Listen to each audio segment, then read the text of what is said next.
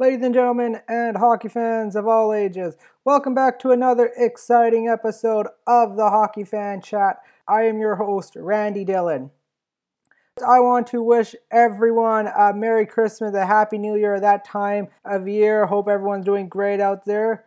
Some exciting news on the hockey front. We discovered that the NHL will be starting up back again on January 13th. That is exciting. Interesting how the format will go. Then we got the World Juniors Championship tournament starting on December 26th. A great Boxing Day tradition, seeing the young players of the future and what they're made of.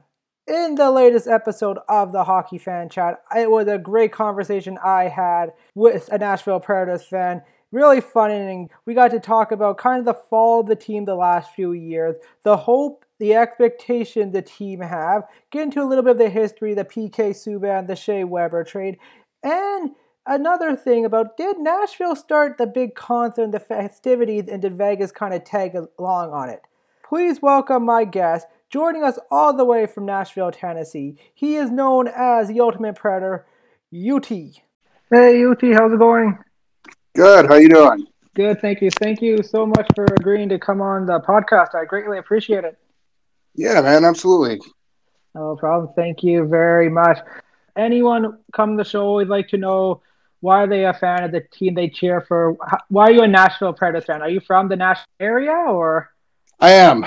My family and I moved here from Philadelphia in 91, 92, somewhere in there. And I had learned of the sport, and became a fan of the sport in Philadelphia, where we moved from. So I was a Flyer fan. John LeClair was the guy that I kind of latched onto. I was a huge LeClair fan. I still have my LeClair jersey. But when we moved here, there was no team.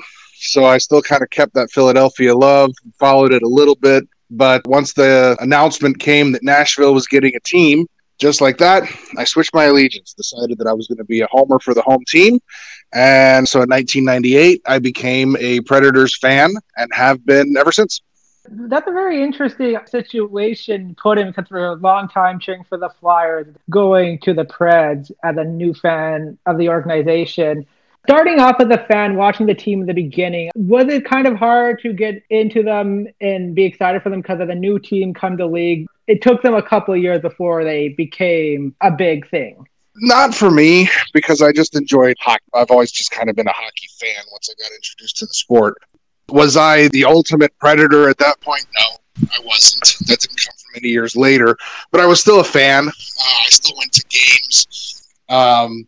Actually, it was kind of nice because for those first few years, you could get $10 tickets, $12 tickets. You'd be up in the nosebleed section. But I'll be honest with you, what we used to do is we would buy the tickets for the $10, $12 seats, and then you just kind of watch the arena, because games weren't selling out back then. We didn't have the home sellout streak. We were lucky if we sold out any games.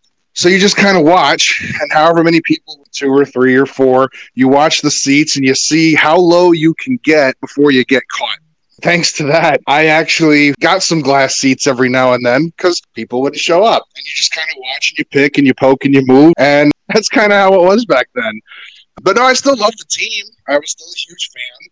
I still had merch and swag and all that stuff. And it was nice to see the growth of the team and how fast it kind of exploded after a while. And it was scary to think at the 10-year mark or so that we might lose the team, because that fit with Jim Balsillie. I can't say his last name. The guy that owns BlackBerry, Rhythm in Motion. You know, when he bought out the team and they were talking about the potential move to Hamilton, Ontario, Canada, and I wasn't happy, and there were a lot of people not happy. So seeing the team potentially leave, then grow to the size with the fan base that it has been fun. It's been a good ride. That's interesting to hear in my end, because in 2004, that's when I feel the team really took off, when they first made the playoffs, and they were going into the juggernaut Detroit Red Wings and pushed them to a Game 6. Made the playoffs a couple of times. 2007 was a good year. 2008, they were doing better than a team like the Coyotes. I don't know why they are staying, but the Predators are trying to get moved. How big is hockey in the Nashville area? I would like to know, because a lot of people, you hear Nashville, the country music area, a lot of the big country singers are there, but how is hockey? It started getting a lot bigger recently. The Stanley Cup run helped generate a lot of interest, of course. The playoff runs helped. Getting to the second round the first time helped. And the team that we beat to get to the second round the first time helped. Back then it was the Red Wings, and that was the big rival. But now we broke ground on our third set of sheets of ice. It's going to be in a city that's not even that close to Nashville. We're growing outside of Nashville now, which is huge. It's very big. There's a city called Clarksville. It's about 45 minutes, an hour away. They're getting their first sheets of ice. And that's just really cool to see. We've got 2 rinks that have 2 sheets each here in Nashville, and a lot of men's league play, beer league hockey. The youth hockey is coming up a lot. It's still not to the point where some hockey cities that have one hockey team per high school or anything like that. There's a lot of combined high school teams, but it's getting there and it's growing. But yeah, to your point, the playoff runs early on helped, but that Stanley Cup run really kind of pushed it over the top. I think that's impressive to say, because Predators, they've only been in Nashville, I think, close to their 25-year. I think they just passed their 20, and it keeps growing. I find it a very exciting team to watch. You hear they're proud at some of the games. They're loud and proud. I feel like that would be a fun arena to go to and watch a Preds game. It's a love it or hate it crowd. You're either going to show up as a visiting fan, and you're going to love it, and you're going to think it's fun, or you're going to walk out and you're going to hate it. I've seen both, and I've talked with both. That some fans love it, they get along with it, they kind of laugh along with it, they get that it's part of the fun. And then there are some fans that are, I hate to use the word traditionalist, but I guess it's the right word to use, a little bit more traditional, and they want their hockey the way they've always had their hockey since the first puck was dropped, 1,000 years ago. But that's just not what we do here. This is a different area of not even just hockey fandom, but the country in general. Southerners in the United States like loud, obnoxious, annoying things. It's the birthplace of NASCAR car racing. It's the birthplace of professional wrestling is the South. And, we're loud and boisterous and obnoxious and dumb. So that's how hockey kind of took over here. And the nice part about it is, instead of the ownership and the management being, hey, that's not hockey, we need to calm this down, they embraced it. Nashville embraced its non-traditional stance with the catfish, the chants, and the live band entertainment between periods, and how people like me, that dress up in luchador wrestling masks and run around with a championship belt around their waist. We embrace it. Bring your weird, and whatever you do, don't leave it at the door. I think that's just incredible, to be honest. Watching it on TV is one thing.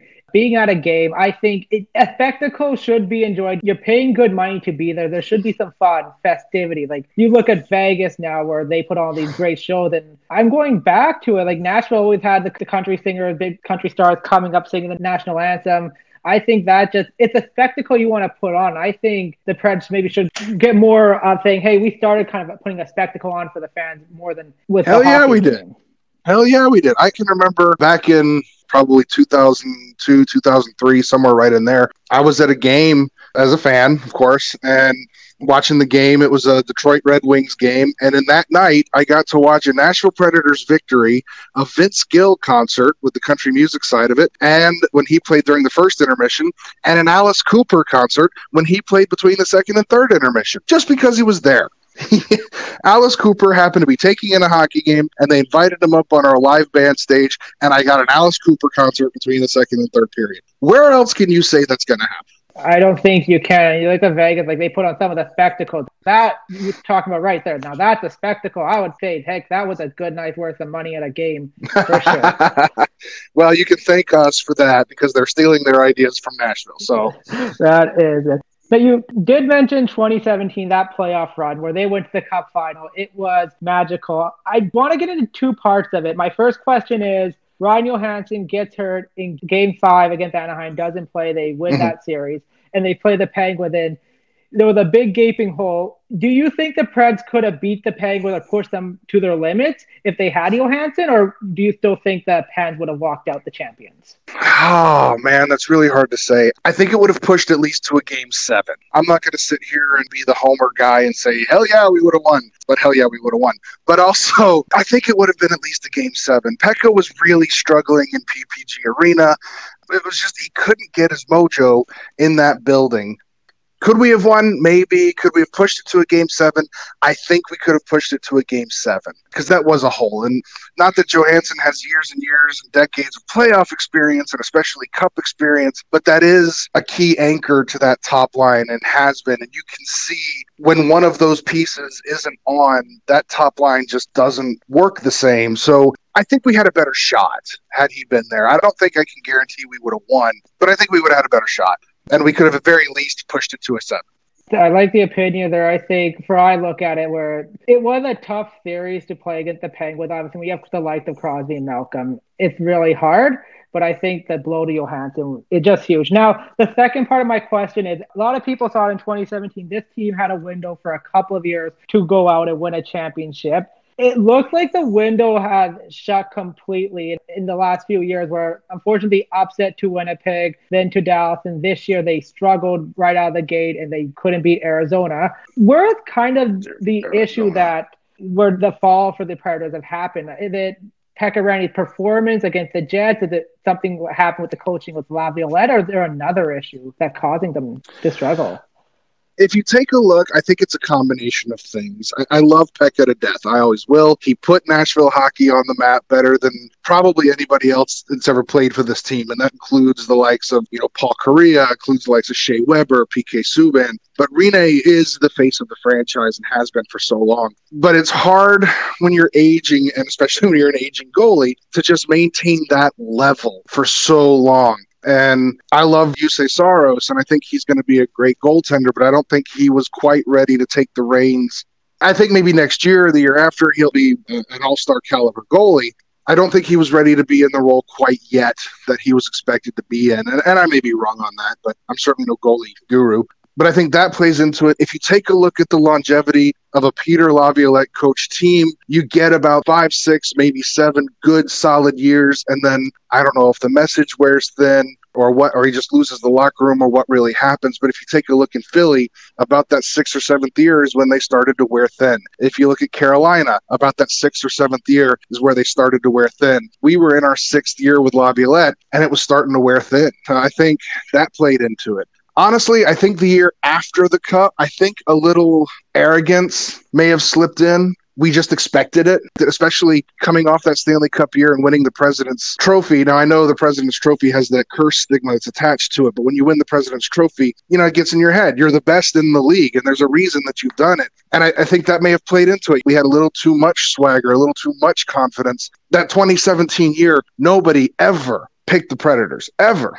We weren't expected to go out of the first round against Chicago that year, much less sweep them. When you're the underdog and you're punching up, nobody expects you. When you're the favorite and you're punching down, everyone's coming after you. And I don't think we were ready to play from that position. I don't think we were ready to play with that kind of, hey, we're the favorite. We're used to people talking bad about us. For years, I used to call us the city the league forgot because nobody ever talked about us, period. And I don't think we were ready for that. So I think age plays into it. I think the coaching plays into it, which is why I'm also going to probably jump ahead to a question here and say, give Hines a chance. He's only had half a season, and that half a season was only half a season because the rest of it was cut off from the pandemic. Yeah, we struggled against Arizona, but we had a brand new coach in. Not every team can install a coach halfway through a season and go on to win a Stanley Cup. It's unheard of. There's a lot that factors into it. Going back to that, I think a lot of people, where I look at where kind of the fall was, that Dallas series. I had the Predators actually going all the way, going to the Cup final, not winning it that year, but they had a good shot because the team they had on paper, they still had a good group core, and they added some good pieces in Granlund and Simmons, but it just seemed like they couldn't score. The power play was struggling, and it just seemed a team that wasn't engaged anymore. I agree. I think the message was kind of lost, and I'm not sure where the power play struggles came from, but the fact that we had it and we didn't do anything to change it. The year before Laviolette finally got the boot, there was talk about the power play is struggling. We need to do something. We need to change something. We need to get a new coach in. We need to get a new system installed. It's just not working, and no changes were made. None. So yeah, we're going to struggle again because nothing changed. Special teams has been kind of a frustrating thorn in our side for the past couple of years, and hopefully some stuff will be made in the upcoming, knock on wood, upcoming season to correct some of this. True. Now, going into John Hines, how much faith do you have as a head coach? Because for the Predators, Barry Trotz was there for so many years, then you bring Laviolette. John Hines is only the 3rd coach in this franchise history, so I know there's high expectations, or there's hope. I know he didn't do great in Jersey, but he didn't have the greatest roster either.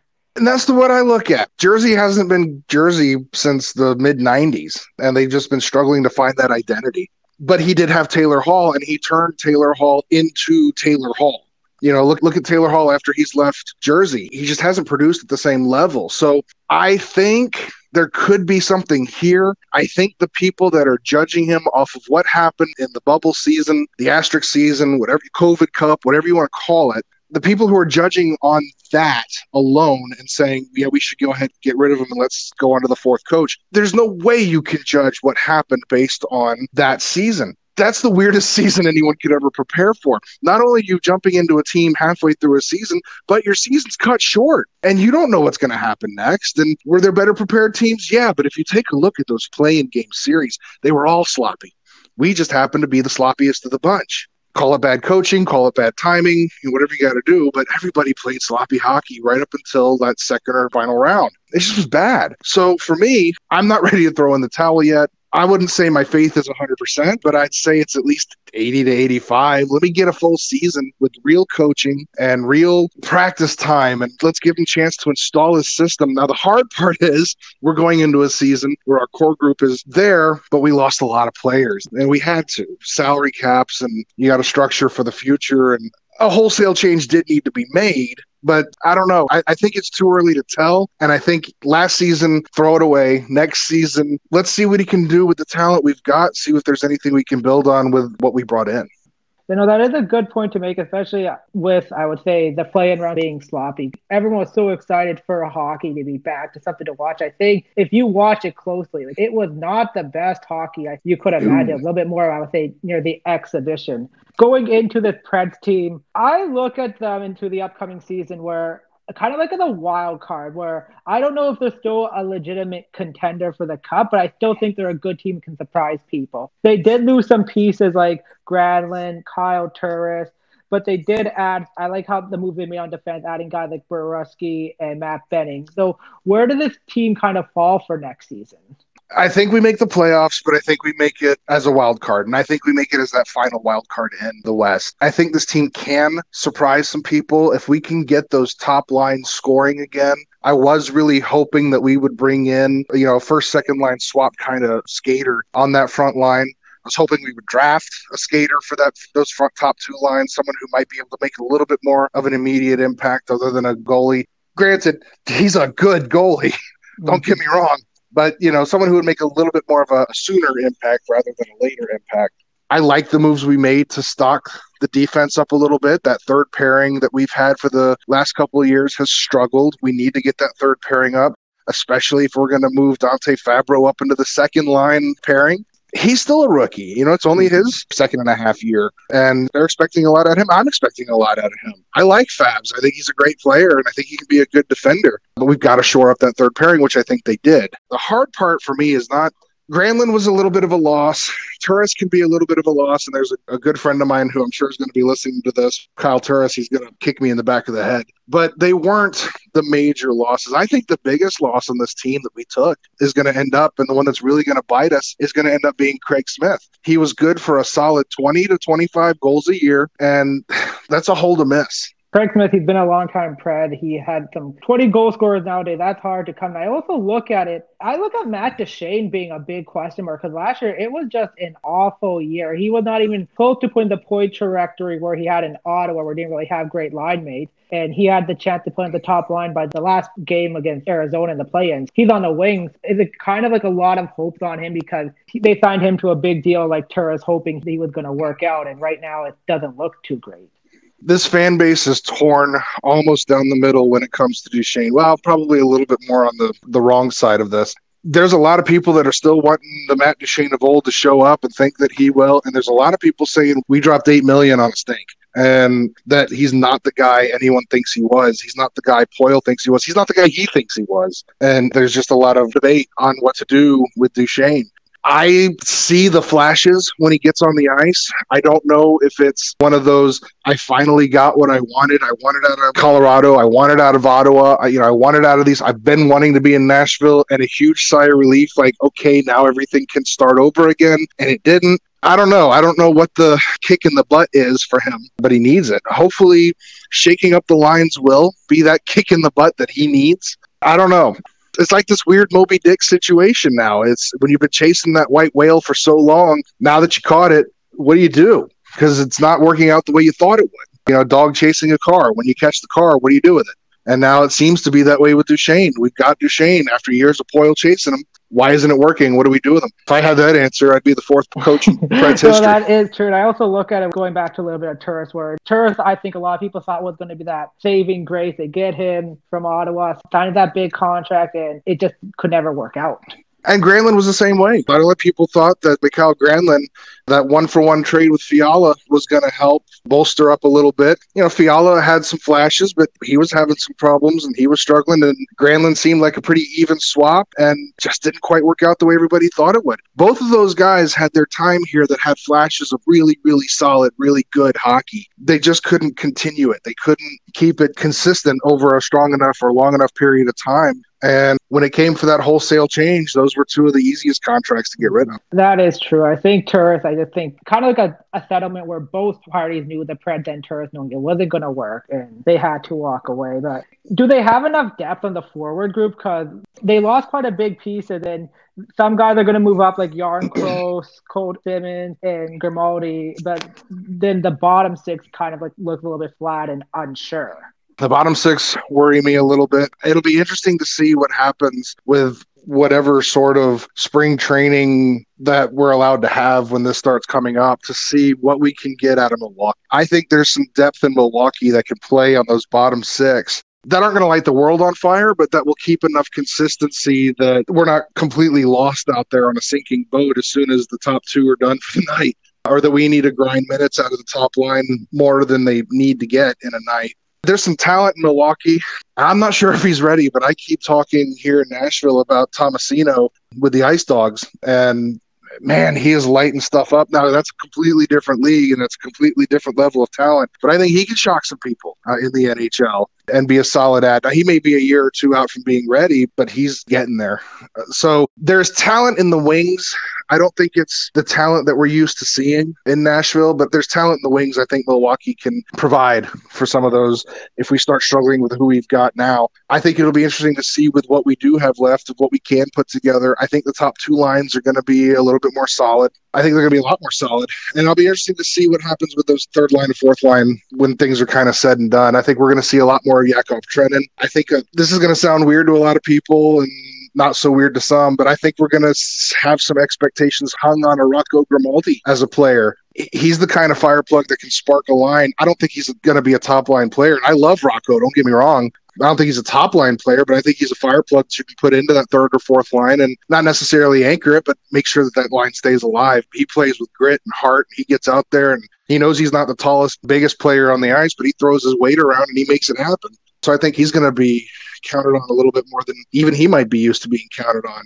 And I think Milwaukee's going to have to supply some depth for us as well. If you look at the depth chart in Nashville, they've always been able to supply so many great defensemen where it's just a crop there now, hopefully in the forward side, where something the franchise will have struggled over the year, generating those top players up in front of the lineup. It will be interesting. Do you think David Poyle had any more moves to make? Because he's the only GM in Nashville history. He had done a tremendous job with this organization to build them from the ground up. Do you think he's going to make another move or a signing, for example, a guy like Mike Hoffman, or with the situation with the coronavirus and the owners really struggling for money, is he kind of at a point where he can't make any moves? If I were him, I would kind of rest easy for right now. And I think that's what the plan is. Not that we're pushing salary cap. We're not horribly close. We're not horribly close to the cap. We've got some space. But in this weird kind of situation that nobody really knows what's going to happen with the year, if they complete a full season, if the season's even going to happen. And there was a lot of questions with revenue coming into this year as far as salary cap being raised, or was it going to stay the same? And what happens next year if we're still not allowed fans and we're still not generating that kind of revenue? Does the cap go up? Does it stay the same, or does it lower going into next season? I think you hold tight. To me, there's not a major signing that's going to boost this team from, wild card 2 or a Central Division 3 or even a Central Division 2 or a Western Conference 1. That signing's not out there. I think even with an addition of a Matt Hoffman, you go from wild card 2 to wild card 1. And that's just not enough for me to say, yeah, let's go sign him and see what happens. I think you sit tight. He's shown that if the right move is out there, he'll take it. Nobody ever expected Shea Weber to be traded at all, much less for an available PK Subban. But he's shown time and time again, if the right move is out there, he'll make it. But I think for now, you sit tight. You sit tight, you see what happens, let the season play out a little bit. And if the right signing is there by the deadline, which Lord knows when the deadline is going to be now, but if the right signing's there by the deadline, make the signing at the deadline, but don't push anything until then. That's really, I think, defined Dave Tender as an actual GM, because he hasn't been really guys who've been aggressive to go out and get people other than maybe Deshane. He's come with quiet and he makes the right moves. And I know in the mid 2000s where he drafted players like Hartnell, Tiemann, and unfortunately had to lose them because of cap restriction and salary reasons. But he's never been a guy to say he's in the thick of things. He's kind of waiting for everything kind of unfold. Yeah, he does kind of let the game come to him. And that can be extremely frustrating at times when you see, like this offseason, when the entire city was, well, let's go get, this player. Let's go draft this player. Let's go sign this player. And you'd see them go all off the board. And you're just, well, what are you waiting for? And not to take anything away from the players we signed. I think they will be good additions, but none of them are the splashes we thought we were going to go after. Nobody was sitting on the edge of their seat waiting for Moro Cop to show up. I think Poyle's just going to kind of let the game come to him. And I think this is the year you really do it too, especially with Seattle coming in next year. You don't want to make a splash and end up having to, necessarily protect somebody that you weren't planning on protecting. If there's any GM who did great when Vegas came in and didn't get destroyed by the expansion draft, he did it great where he knew he was going to lose James Neal and didn't protect him and let him go, but still had his main pieces. That's still a soft spot for some people around here. That's, you did mention Shea Weber, that trade. Shea Weber, I can say probably next to Pekka Rinne, probably the biggest superstar the franchise has ever seen. June 22nd, 2016, the announcement comes. It's a 1-for-1 trade for PK Subban. I want to kind of get a take on the Nashville side of things. How did that trade kind of work? What was kind of your reaction to it? I can tell you where I was. I was in my car listening to our local radio station, our local Pred station, 102.5 The Game. There's a shout out for you, Willie, Darren, Donick, Chase. I was leaving my lunch break. I had gone to get a burger at my lunch break, and I turned on my car, and I was maybe about 30 seconds behind the original announcement. You hear it, Shea Weber, PK Subban, the trade has happened, and the color left my face.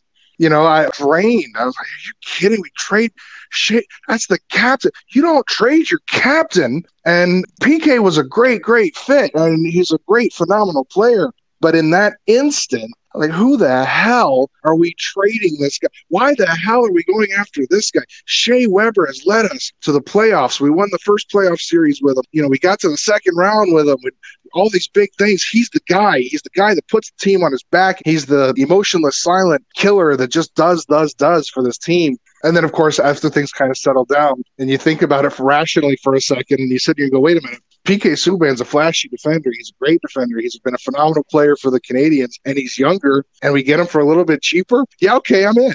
And I thought PK was a great fit here. And I know I'm not necessarily in the majority of Nashville fans that think that, but I thought PK was a great fit here, and I hated to see him go. I thought he was a great fit. I thought he was a great fit not only for the team and his playing skill and his playing style, but I think he helped, as I referenced before, I used to call this city the team the league forgot. I think he helped shine a spotlight on this city when we needed it the most. At that playoff cup run, he kind of grabbed the spotlight and he pointed it at himself and he pointed it at the city. And I think that helped. I think that helped a lot. When we had the All-Star game back here before he was here, when we had the All-Star game here, everybody kept shining the spotlight on Nashville and saying it was a great city. It was a great event. We had a great time. It was a great party. And I thought, great, this is a one and done thing because there's no reason to come back here. There's not that superstar pull to come back here. And then, we get a guy like Subban who the spotlight just follows him whether you want it to or not. And, now we're in a Winter Classic. We were going overseas for a Swedish game and the series over there before that got canceled. And things got noticed here in Nashville because the spotlight was here. So not only did I think his playing style helped us, but I think the spotlight has kind of helped us become a more recognizable hockey city. Hearing that, I think that's true because PK, he had that pizzazz, and I think he brings that attention. Even like I follow him on Twitter and Instagram. He's doing things in Jersey, bring that spotlight. That really helped him. And I think the kicker out of it at all, the first year he's there, you go to the Stanley Cup final where no one predicted, and you're hoping. Yeah, and I also look at it, the other thing where what really helped the trade. Weber still has quite a few years left on that offer sheet that Philly threw at him many years ago. And if Weber does retire, there's going to be a cap recapture where PK let's say he stays, he only has a year or so left on that deal. So it's not like you're tied to him forever. Yeah, and that offer sheet, I think we're still tied to that offer sheet if I remember the way that trade works. I think if Shea goes down, I think he's still got, gosh, I want to say 2 or 3 years on that thing. And if he goes out, it's still on us. Yeah, it's we're tied to him. We're still tied to Turris. We let Turris go, and we're tied to Turris. That's a $2 million a year on the hook. And that contract for Shea was so backloaded in the back years of that contract that it can hurt. But I love Shea Weber. I always will love Shea Weber. I thank Shea for everything he contributed to this team, this city, and this community. But I think making that move was the right move. I really think that move was the right move. I think it lit a fire under the city and the team. We got to the Game 6 of the Stanley Cup final that year and haven't really looked back since. I think the other thing as well is kind of like the spotlight on just how good that Nashville D's are, where Roman Josi finally gets the appreciation he deserves, winning the Norris this year. Brian Ellis, a great defenseman. Matthias Ekholm, another good young man, where I think a lot of it was always Shea Weber does so much for the team, and I think it's more like these players on their own is great. And I'm just putting it out there. That was never David Poile who offered that contract to him. It was Paul Holmgren from Philly. So I don't understand why Nashville still stuck with it, because either they had to let him walk or they keep him. Yeah, he signed with us. So Philly put it out there, and Poile was like, nope, we'll go ahead and match it. But yeah, no, I agree. Shea and Suter had that spotlight, that top D line for so long. And when Suter walked under less than acceptable circumstances to the fans in Nashville, I get what he did for his family. I get that. But Nashville felt burned on that one and still does. But when Suter left and when Shea, it gave guys like Josi, like Ellis, like Eki a chance to shine. And I love the fact those guys have grabbed that attention, that time, and made it theirs. You're going to pay attention to Roman Josi. You're going to pay attention to Ryan Ellis. And in the last couple of years, you're going to pay attention to Matthias Ekholm. You can always see, we love it in Nashville, you can always see there's a switch that turns on with Matty that he'll play and he'll play strong, but that one thing happens on the ice and you see that I'm pissed off now switch hit, and he just goes into another mode, and we love it, and it's great. It's nice being the city known for defense, but give me some offense here too. And they've had some good forward. Martin Erat was a good forward, a little bit smaller than David Legwand.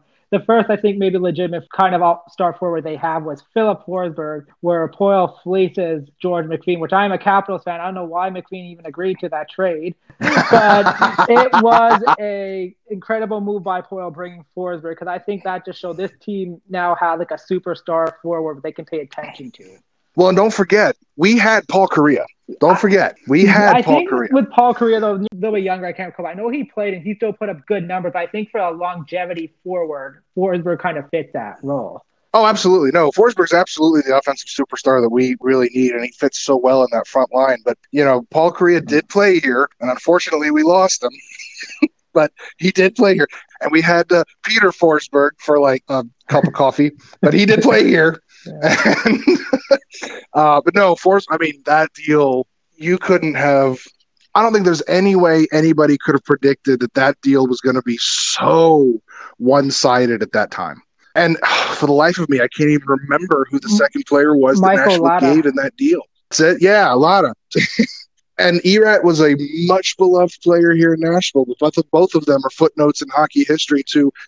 They're a trivia answer. Who did Nashville give up to get their top line scorer, the player that they've been needing for so long? Martin Erat and Michael Latta. That's what they are now. As much as they were great players here in Nashville, well, Erat was a great player here in Nashville. They're a stepping stone to Philip Forsberg. And Poile I don't know if he saw something that McPhee didn't. I don't know if Forsberg had some kind of heat for some reason to get him out. I don't know. But, man, thank you, McPhee, forever and ever. Yeah, no, I agree with you. Like, at that point, I was like, what the? Wait. I was like, okay, maybe Martin Erat, he's a good second-line winger. He might help the Caps score in the playoffs.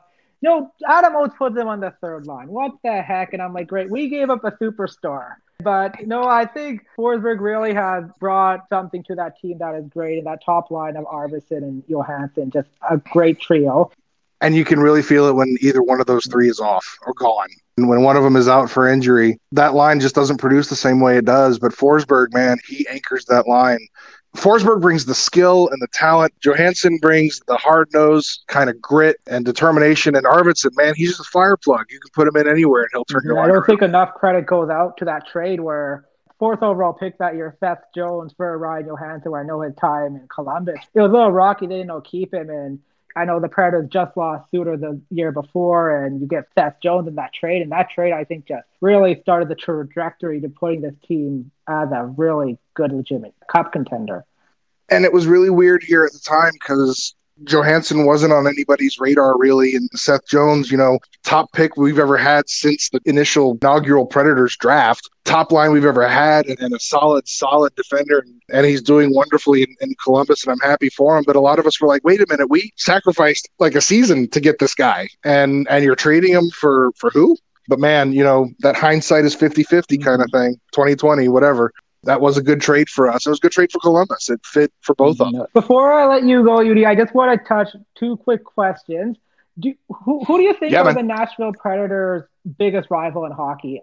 I look at maybe the Red Wings because they had so many big playoff series earlier with them. Could it be the Blackhawks? Is it the Stars? Who are their biggest rival?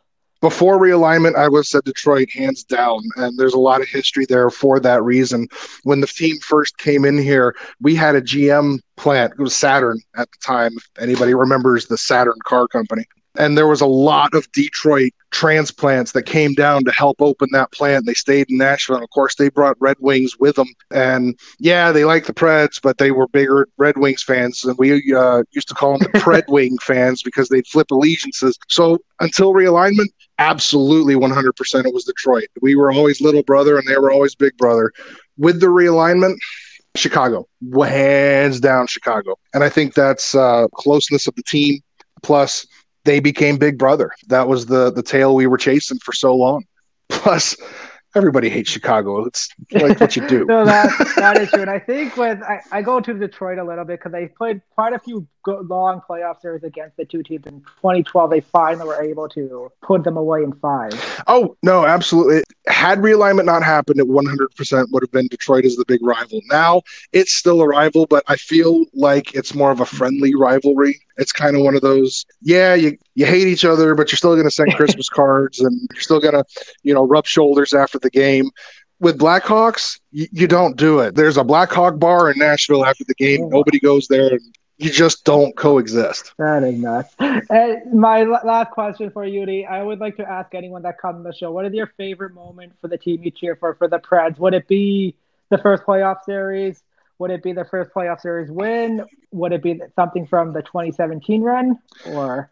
Oh, man, there's so many great moments with this team, so many firsts. When you're still a young team, there's so many firsts. The first playoff win against Detroit is always big. For me personally, when I stepped into the building for Game 3 of the Stanley Cup Final and you look down on the ice and you see Stanley Cup Final there on the ice and like the chills that came over me, and I'm not going to lie, I cried when I walked in the door and I saw that. I'm like, this is real. It's really happening. I can touch my seat. I can touch the thing.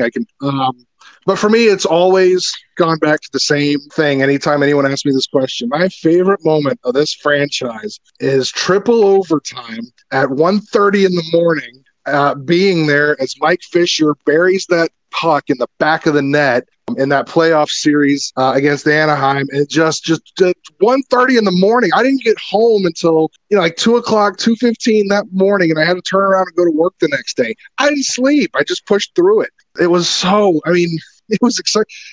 I've never been to a game anywhere, football, soccer, basketball, baseball, hockey, where the concession stands reopened so people can get a cup of coffee. It was insane. And the place, it was still 2/3 full at 1:30 in the morning. It was crazy. And that goal and the electricity and the feeling of, holy crap, he scored, and holy crap, we won, and holy crap, I can go home, kind of all at the same time. And man, that was a good moment. That's a good moment. I think that's where it kind of maybe get hidden, but that's such a huge moment because that playoff series, if I remember correctly, they beat Anaheim in 7, and then Fisher scored that triple overtime against San Jose. I think Mike Fisher, when he got traded, he just became a fan favorite for that team, and it just beloved.